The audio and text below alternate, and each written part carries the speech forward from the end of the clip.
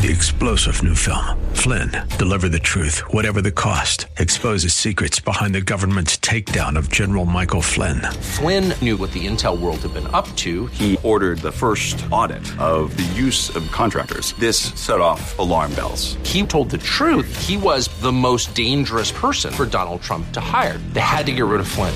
Flynn, deliver the truth, whatever the cost. Available now. Watch it today. Go to salemnow.com. salemnow.com. Welcome to The Advocate with your host, Nick Phillips. And now, here's your host, Nick Phillips. Good evening, Cleveland. Nick Phillips with you with another segment of The Advocate. Thank you for joining us tonight. In tonight's Advocate, we're going to be talking about our usual, COVID. I think that is the key ingredient to our lives right about now. And joining us again is Kevin Brennan from the Cuyahoga County Board of Health. Kevin, how are you doing today? Very well, Nick. Thank you very much for having me. I appreciate it. Well, we appreciate having you, giving us an up-to-date. Now, we're pre-recording this, and you're out at the Cuyahoga County Fairgrounds now. Is that right? That is correct. Today is one of our vaccine clinic days, so we are out here. We started at 10 a.m. today, and we will be out here until 6 p.m. Vaccinating people who are in the Phase 1A group. Now, as we're doing the 1A group, I understand we're into the 1B group as far as timing goes. How is that working out? How long will we still be in the 1A group before we start the 1Bs? Well, the governor, I think was very clear in recognizing that some of the populations for the 1A group could be significant in size, and it was going to take some time to get through that. So he created an auxiliary bank of providers here in Cuyahoga County. I think we're all familiar with this by now since it's been a handful of days since that began. But these providers are what we call the 1B provider list, and they are largely health systems, meaning hospital systems, federally qualified health centers, and some local pharmacies. And they are serving the 1B population now while we continue as the Board of Health to serve the 1A population. And then when we are finished with the 1A population, we will join in along with that list of providers and be another place that people on the 1B who fall in the 1B category can get their vaccine as well. So we are still, I would say, a handful of weeks away from completing 1A, and then at that point we will transition to 1B. Well, that sounds orderly. It sounds like a lot more clear than we've been hearing in other situations. At the Cuyahoga County Fairgrounds, tell me, you're still seeing the 1A. These are including people who are employed by healthcare agencies and their providers, or are they first responders, or who all is coming through in 1A yet? Both of the things that you mentioned, both of those categories are correct, Nick, and primarily it's people who provide direct patient care to people who may have COVID or who are confirmed with COVID.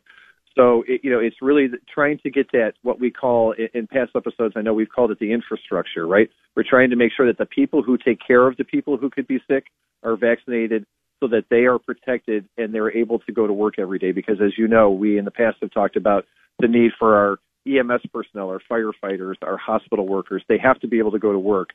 So I think it was very logical to begin with them to make sure that we got them vaccinated first. Now, as they're getting vaccinated, are you seeing people just from Cuyahoga County, or what kind of credentials do they need to provide? Are they doing it by appointment, or what's happening out there? Yeah, on our website at ccbh.net, we have a page where you can go and sign up to be notified. It's really a notification list that will let you know when slots are available. So if you are a 1A worker and you have not signed up to be vaccinated yet, you can do that through our website. Also, as a 1B worker, you're welcome to sign up to have a vaccine from us at the point that we get there. But our recommendation now would be that we believe that people may get served faster, particularly the senior population. We feel they will get served faster by going to this auxiliary provider list. And when we say auxiliary provider, there's a list that came out last week that had about 90 locations here in Cuyahoga County. Is that the list you're talking about? That is correct. And if you go to our website, Nick, we have taken the state's list, and the state did a very nice job. They organized the list by county. At coronavirus.ohio.gov, you can see the list you can see the statewide list as separated by county. what we've done at our website at ccbh.net is we've taken our Cuyahoga County list and we've broken it down by city. So we thought it was a little bit easier, particularly for the senior population, to navigate that list, knowing what cities they could go to rather than having to search through a number of Giant Eagle providers or, hospital systems providers. And so we just thought it provided a little more clarity. Oh, that's good. I'm on your website now, and I can see that it is broken down by city. Ironically, the 1Bs begin with people 80 and over, and most of these locations require or encourage you to basically go online and register. I'm not sure how many 80-year-old people can do that. How do they register? Well, if they can't do the computer. Sure. We've been working with the Western Reserve Agency on Aging. We've been working with the Department of Adult and Senior Services. We're working with the library systems, local senior centers. We did a presentation yesterday for the Ohio Senior Center Association, trying to get them acquainted with, some of the mechanics of getting through the registration process. I think what we're going to find is in coming days, I don't know if it'll be days or weeks, but there will be some sort of system here at the county where seniors will be able to call a phone number, and then someone will assist them and walk them through the registration process on the phone. That is still forthcoming. As I say, I don't know what date that will actually become reality, but that is in the works. To your knowledge, at those auxiliary sites for the 80-year-olds, how is that going? Are a lot of people showing up? Are we getting a lot of response, or a lot of people in that age group declining the opportunity? I can tell you anecdotally, I think that group by and large would be receptive based on the number of phone calls and inquiries that we've gotten over the last, several weeks wondering about the availability of vaccine. But as far as answering your question directly, I don't know because those aren't locations that we are visiting. We're still concentrating on our individual 1A efforts, so I'm not exactly sure how the mechanics of everything is working out at the 1B phase. But the thing to caution people on is in this first week here of 1B, there was an awareness that these 1B providers would not have what we would call maybe an endless supply of vaccine, right? They were going to be very small doses based on availability because right now the vaccine supply is not as robust as we'd like it to be. So I think a lot of this 1B, Nick, was about setting a precedent for locations and setting up, again, infrastructure so that when the availability of vaccine becomes greater, people will have established places to go. They'll know where to go in their neighborhood. These facilities will have a procedure down. So I think this is a lot about table setting as much as it is getting ready, anticipating that time when the vaccine supply becomes more abundant. With the rollout of the 1Bs now, the 80-year-olds, are you hearing anything anecdotally as far as whether they're all crowded up at these locations or whether it's easy to get an appointment, or just how is that going so far? Well, I think with this first week of doses being limited, I would imagine it's a small group of people who are actually receiving the vaccination. But what we understand is at some locations they're very cognizant of social distancing, spreading people out. I don't know if some of these locations would actually be drive-through or walk-up. So, given that we are not part of that process yet in whole, I can't speak to that directly. But I do know that they're making accommodations, as much as they can to be cognizant of the the distance that we keep and making sure we're not on top of each other. And I think that what this illustrates, though, in the end is that's why the appointments are so critical. Because we can space people out, we can be a little bit more predictable about who's coming. Plus, we can care for the vaccine better because, as we know, the vaccine is very perishable. So we want to be very deliberate in making sure that we are consistently planning for only the number of people we want to vaccinate that day, rather than thawing too much vaccine at once and not being able to use it. We've been very consistent in that process here at the Board of Health, and we've got a very deliberate process mapped out, and we're very good at that.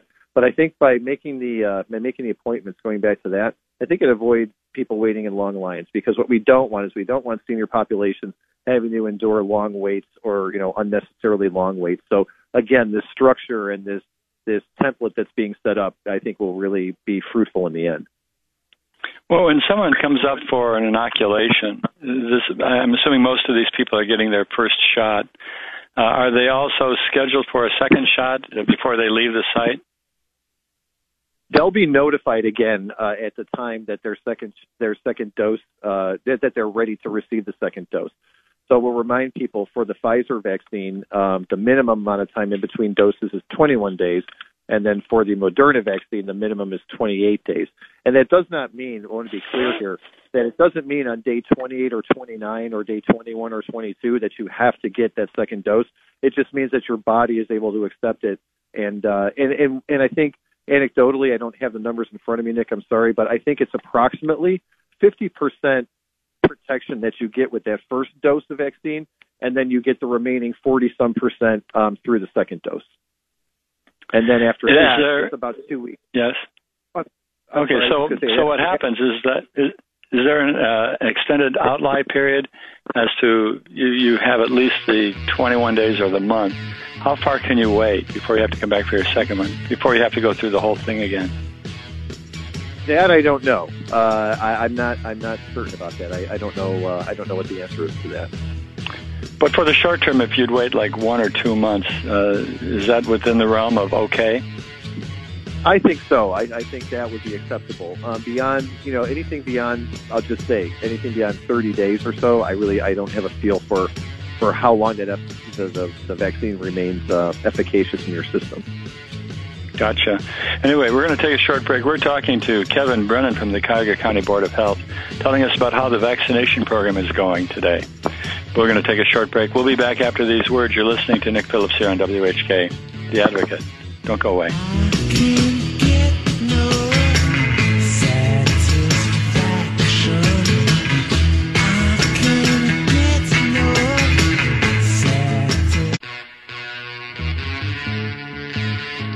Welcome back, Cleveland. Nick Phillips with you with another segment of The Advocate. We're talking to Kevin Brennan from the Cuyahoga County Board of Health about the vaccination program going on here in Cuyahoga County. Kevin, as always, it's great to hear your authoritative information as to what's going on with COVID. Thank you. Well, sure, Nick, and thank you, as always, for having us. We appreciate the opportunity to spread the message to people who are interested. Well, thanks for fielding my questions, because sometimes there's no answers, and I appreciate when you can let us know that anecdotally. It's almost as good, I think, as a start, opposed to not hearing anything about a topic. But going back to the vaccines themselves, we know that, not to get over technical, but the Moderna and the Pfizer come in frozen. They are messenger RNA type theory vaccines opposed to Johnson & Johnson, which we'll be hearing more about in the upcoming weeks and may also be out there as an option to people. First off, with 2 and maybe 3 vaccines, do people have a choice in what vaccine they take, or do they get in line and get what's given? It's really the latter. It's much like us. We take whatever vaccine the state, provides us with, and then we work with that accordingly. Up to this point, we've been working exclusively with Moderna, just based on our refrigeration capabilities at the Board of Health. But we also know, as I'm sure people know, that Metro Health has been a COVID testing partner of ours through the entire epidemic. And so should we receive a shipment of Pfizer, we may reach into Metro Health's storage capacity just to help us store that effectively until we have a pod. So it really is at the discretion of the state as to whatever vaccine they provide for us. When it comes into the hands of the Board of Health for vaccinations, does it matter the type of patient or the type of history or the preferences as to which of the 2 vaccines they get, the Moderna or the Pfizer, or you guys treated that it's 6 of one, half dozen of the other? Absolutely. Again, that's the latter. Yeah, we have not had any indication that one is better suited for the other. None of our physicians or our medical director have indicated that to us. So, but we want to make very clear to people that whatever you get as the first dose is what you want to get as your second dose. It is not at all recommended that you mix, meaning that your first dose would be Pfizer, your second dose would be Moderna. Now, to prevent that from happening, when you become vaccinated with that first dose, your provider, whoever gives it to you, is going to give you a card that will document the date that you got your vaccine, the type of vaccine that you got, and then you can make sure that when you're receiving your second dose that it all lines up correctly. And theoretically, when you get contacted to get your second dose, the provider should know which dose that you got. You just want to make sure that you have your card with you to like a double check on that system. When you get a shot, you get your inoculation of the first dose of the vaccine, and you have to go back for a second dose. We know you have to really make sure you get the second dose of the same vaccine. But what about the location? Can you go to a different place to get it, or should you go back to the same provider who gave you that first shot? I don't know if potentially that may change as more providers become available. But right now, I think the practice is to try to bring people as closely back to the location where they first received the vaccine. And I think, in large part, if people got it from us as the Board of Health, chances are that they would be coming back to the Cuyahoga County Fairgrounds, since that is one of our hub locations. And I do want to say this, Nick, if you don't mind, while we're on the subject, is we're very aware of the fact that, we want to be more equitable in providing vaccine in terms of location, access, public transportation. All those things make a difference. At this point, the vaccine supply is not steady enough for us to widen our network. But as we get a steadier supply of vaccine, you will see us and other providers as well widen the network to provide more accessibility to people all across the county. Speaking of accessibility, I've heard questions about at some locations there's a possibility that you've thought out too much vaccine and you'll have a short time period to get injections, and there's some hints that there may be some appointment lists for people who can get there like within 30 minutes of being called. Is there anything like that you've seen with the county or anywhere else?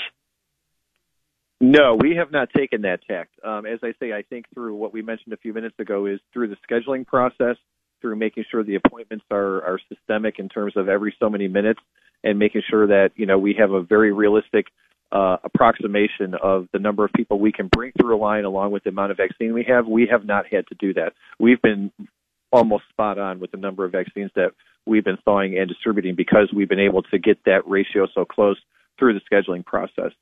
So you haven't had to destroy any vaccine? No, we have not at all. We've been able to use every dose that we've been provided to date. The Johnson & Johnson vaccine is a different theory. Only requires one shot, and they're talking about that coming online shortly.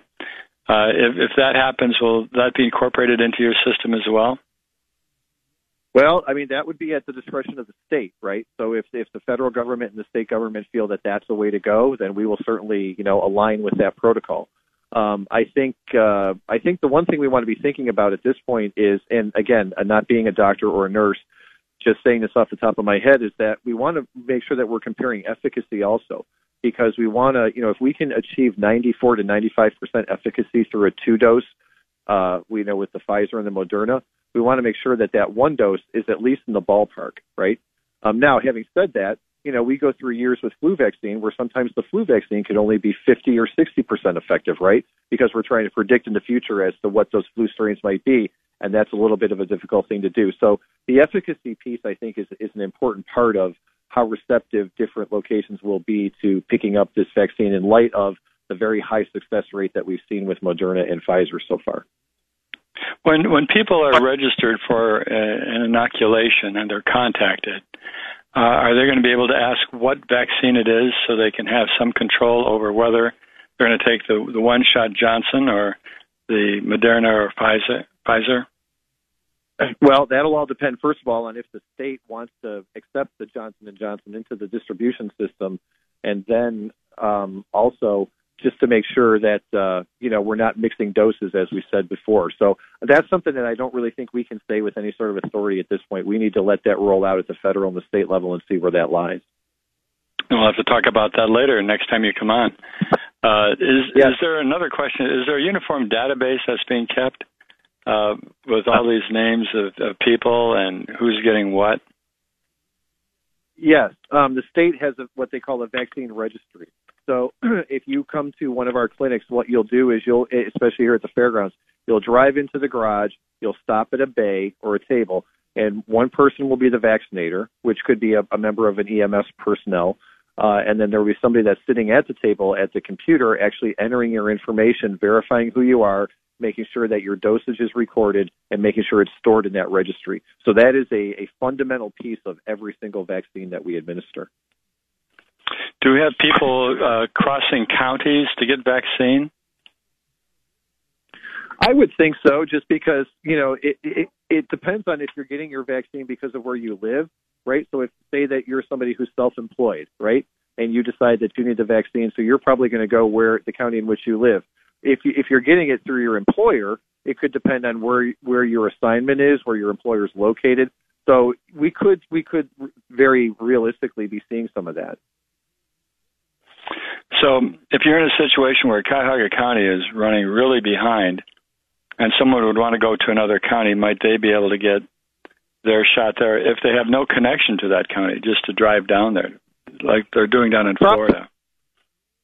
Probably not, because what we want is what we asked for as part of this 1A verification phase is we want to verify two things. We want to verify that you are a county resident or that you're getting your vaccine through your employer who is qualified here in the county as a 1A provider.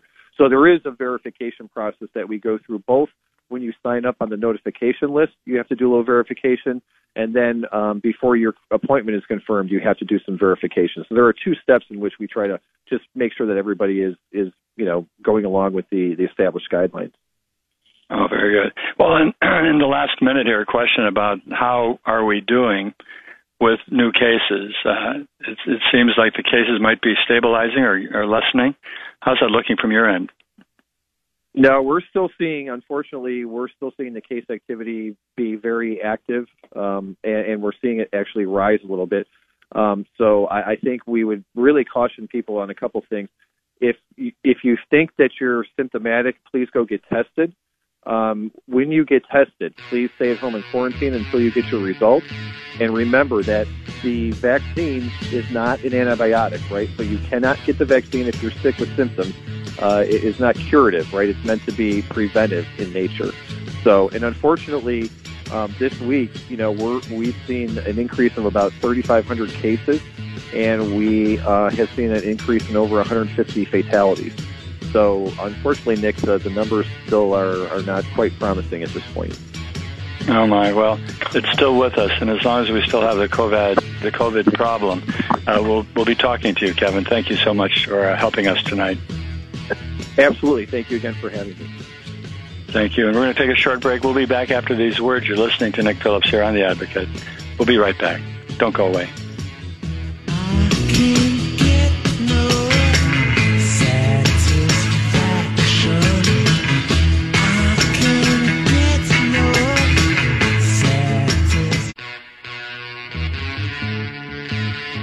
Welcome back, Cleveland. Nick Phillips with you with another segment of The Advocate.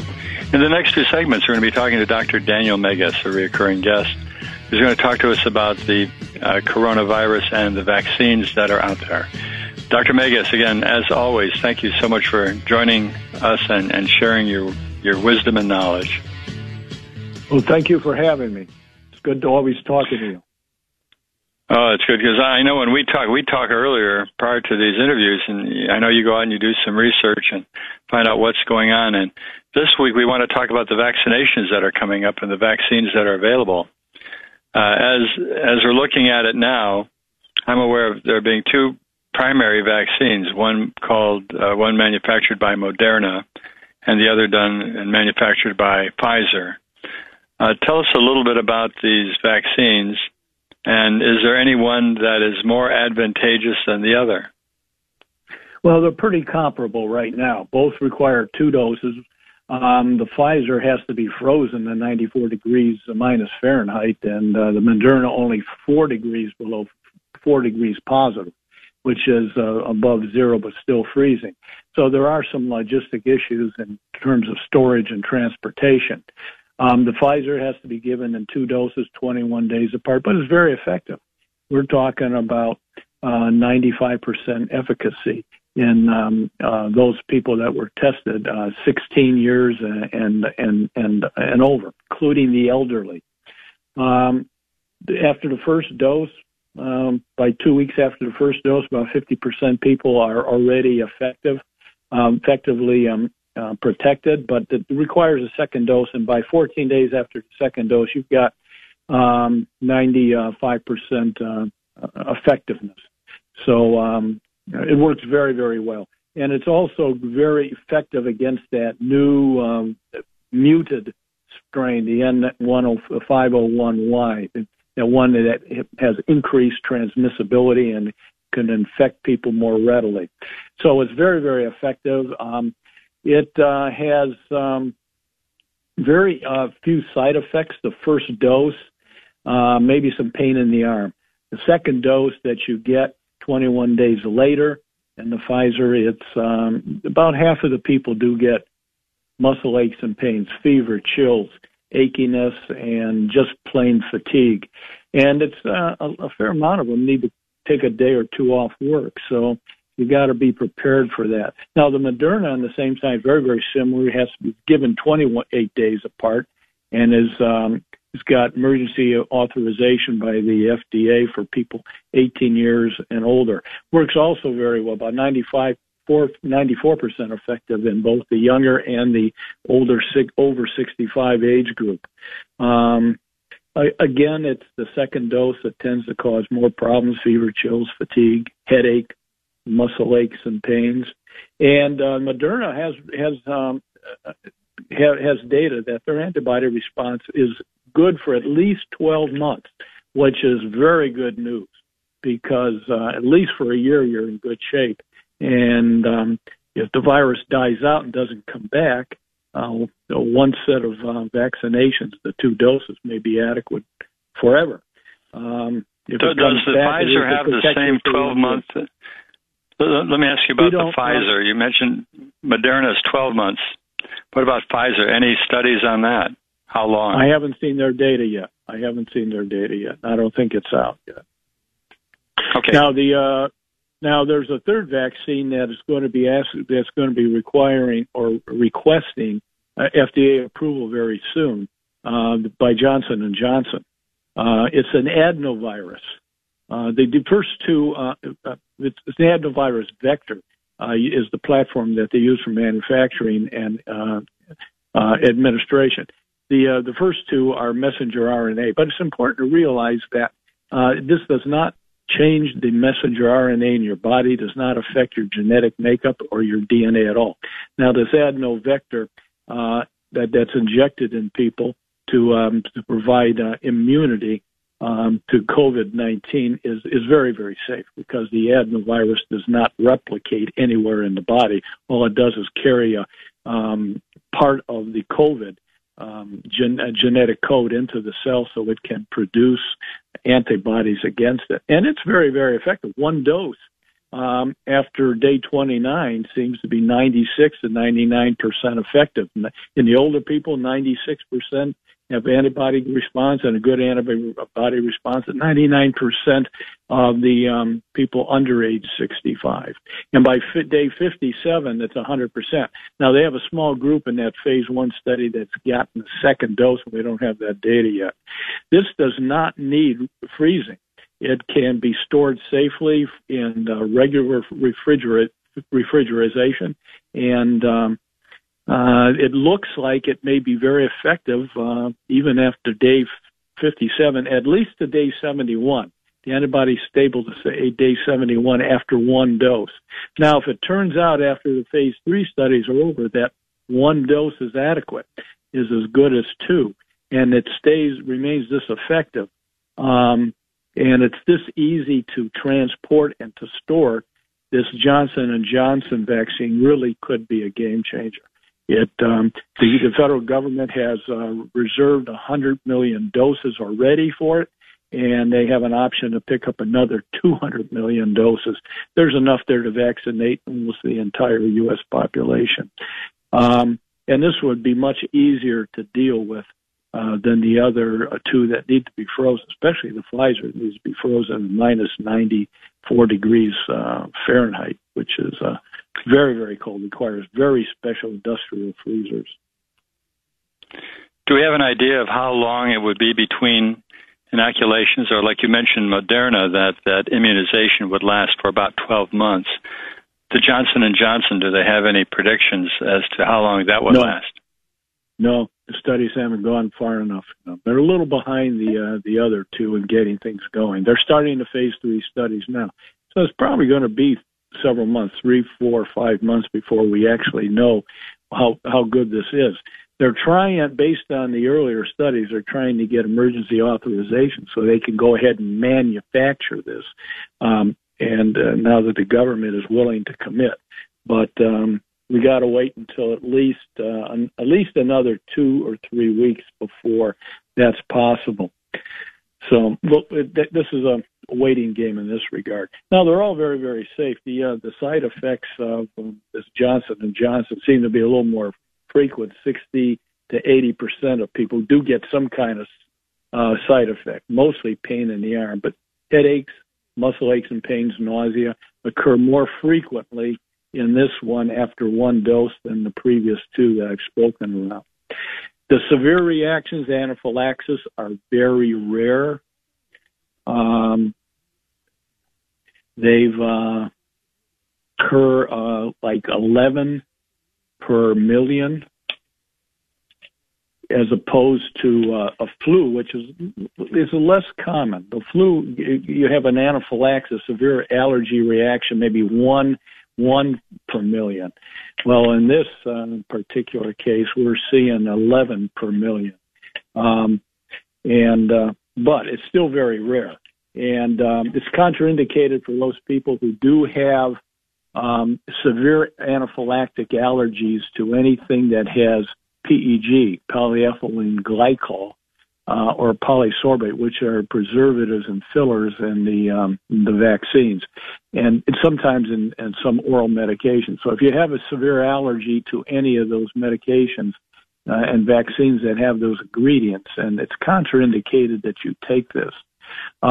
Anybody who has severe allergies and anaphylaxis to any other injection or any other medication, they have to be given these vaccines under very special controlled conditions where if a severe reaction does occur, they can be treated right away. So special precautions have to be taken. And there have been as of December 23rd, there were 21 cases of anaphylaxis reported from Pfizer or Moderna together. Since then, there were 8 more additions. So we're talking about 10, 11 cases per million doses given. Very, very rare. But it is more common than you see in the influenza situation.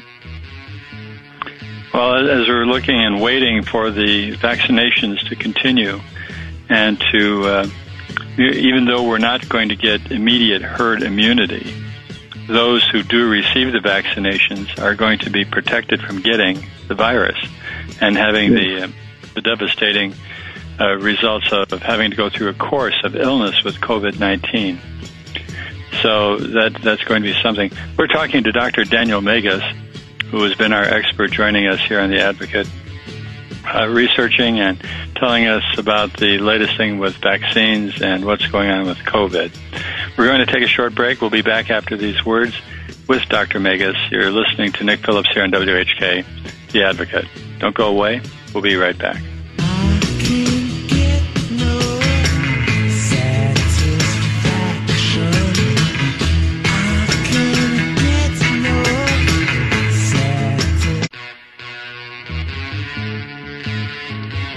Welcome back, Cleveland. Nick Phillips with you with our final segment of The Advocate for tonight. We're talking to Dr. Daniel Megas concerning COVID, of course, but we're talking specifically about the COVID vaccination program and the different choices you have. So, Dr. Megas, thank you, as always, for joining us. But talking about the options that are out there, we have the Pfizer, we have Moderna, and maybe coming up online in the next month or so, Johnson & Johnson. With the different vaccine options and with the requirement for 2 of those vaccines to require a second shot, how important is it for the individual who gets their first vaccination with one of those 3 that they know what they're going to be doing in the next month or so? Well, the Pfizer and the Moderna both are the ones that are being given out right now, administered, and both of them require a second dose. So it's important to get it pretty close to that time. The Pfizer 21 days and the Moderna 28 days later. If you get it later and delay it too much, you may get a drop in the antibody level, and you may be more susceptible to getting the illness. Even after the second dose, it's not 100%. Remember, 94 and 95% effective. So 5 out of 100 people, 10 out of 200 will still get the illness, even though they've been vaccinated. Now, we think it's a milder case, but there's very little data showing for sure what to expect. After getting the dose, you still have to be careful, and you still have to do the mitigating procedures that we've been recommended in the past that we know work. Social distancing, avoiding large groups of people, wearing your mask whenever you're out in public. And all those things do make a big difference. And you're still going to have to do that until the virus goes away. How many people that need to be vaccinated, 65, 70, 75%, somewhere in that range, will be required for this to get the virus under control? Maybe as high as even 80%. We don't know for sure. It's a little bit of a guess at this time based on other pandemic outbreaks. But you still have to be careful. And good idea. Well, let me ask this. Close to that 21 and 28-day window as possible. Go ahead. Well, let me ask this. If you do get vaccinated with any one of the vaccines, we're talking about nearly 100% efficacy. Even though we wear masks and stuff, can we feel comfortable about going to a movie, going to a theater, going to a restaurant indoors and eating? We should be protected. That's what it sort of tells us. Do you agree? Do you think we are protected enough to go and feel comfortable returning to at least those two amenities? Well, you are far more protected than you were before getting the vaccination. 100%, nobody can ever say that, but it's close to 100%. The danger, of course, is if you're close to somebody and they're talking to you and they have no mask and you have no mask. So if you have a mask, you are protecting yourself to some extent. And again, if you wear the mask, you're protecting the person you're talking to more than yourself. So if you're in a well-ventilated theater or well-ventilated restaurant, especially if you're outdoors, you're pretty darn safe. But not 100%. Well, I think we're all looking at having a little more freedom here, and it's been so long. But you know what's happening? We're still seeing 5,000-6,000, sometimes more deaths or new cases being diagnosed in Ohio each day. Yes. The deaths are still under 100 a day, but we're having 60, 70 deaths a day related to COVID. And from what I've been finding out anecdotally is that more people that I talk to know people who are closer to them who are coming up positive with COVID. And some of them go to the hospital, some of them don't. And those, I just heard of a case today where a person early 60s is in the hospital and has been in the hospital for a couple of weeks. And the x-rays are showing what appears to be permanent lung damage because of this. What kind of treatments are out there for those people who still come up with a more complicated, more devastating type of COVID-19? Well, unfortunately, we still don't have one overriding treatment that's effective in everybody in all cases. And there's definitely people who are sick enough who are getting inflammation of their lungs, and we're finding out that there's permanent changes in those lungs that probably will not improve and get better. For those people who are in the hospital, the convalescent plasma does seem to work to some extent, but it has to be given in within 72 hours of the onset of the illness. So you kind of have to know that this person is going to be sicker than usual, and the medical profession is constantly trying to do serologic tests, blood tests, to say which blood test can indicate that this person is going to go downhill, is going to get sicker than the average person. So you can use a convalescent plasma. That's plasma. Would age be a factor to require convalescent plasma? The older you are, the more likely you are to be in the hospital. And once you're in the hospital, you're more likely to be sicker than average, and you're more likely to need ICU and a respirator. So age has a direct and indirect influence on all that. But it's a little tricky trying to figure out who should get it fast enough. If you are in a respirator and you are getting high-dose oxygen, the steroids like Decadron, dexamethasone is very effective. The tocilizumab, the interleukin-6 inhibitor, which is a monoclonal antibody to stop the cytokine storm, seems to have some effect in other people. In other people, it doesn't seem to work at all. So the jury's really out on that. Remdesivir, the antiviral medication, does work. It works best if you give it with a monoclonal antibody. The baricitinib with the remdesivir does work better than the remdesivir by itself. And the anti-SARS neutralizing antibody cocktail, which is manufactured by a pharmaceutical company. It's a combination of two medications, Indevimab and Cosarivimab and Indevimab. Those are the two medications that are given and seem to work in outpatients who to prevent them from getting sick enough to go in the hospital. The problem is you can't give it to everybody. It has to be given intravenous. It's in limited supply available, and at the same token, it's difficult to give it if you have to give it intravenous. So you got to kind of pick and choose which patients need it the most, and it's very hard to do when before they're sick. I have a question. If you end up going to the hospital, you're likely to go into the hospital via an emergency room. And if you get into the emergency room, you rattled off a whole lot of different medications and treatment forms. Are these treatments that are available, are they well known to all the doctors out there? So it doesn't matter what hospital you go to. This is common knowledge.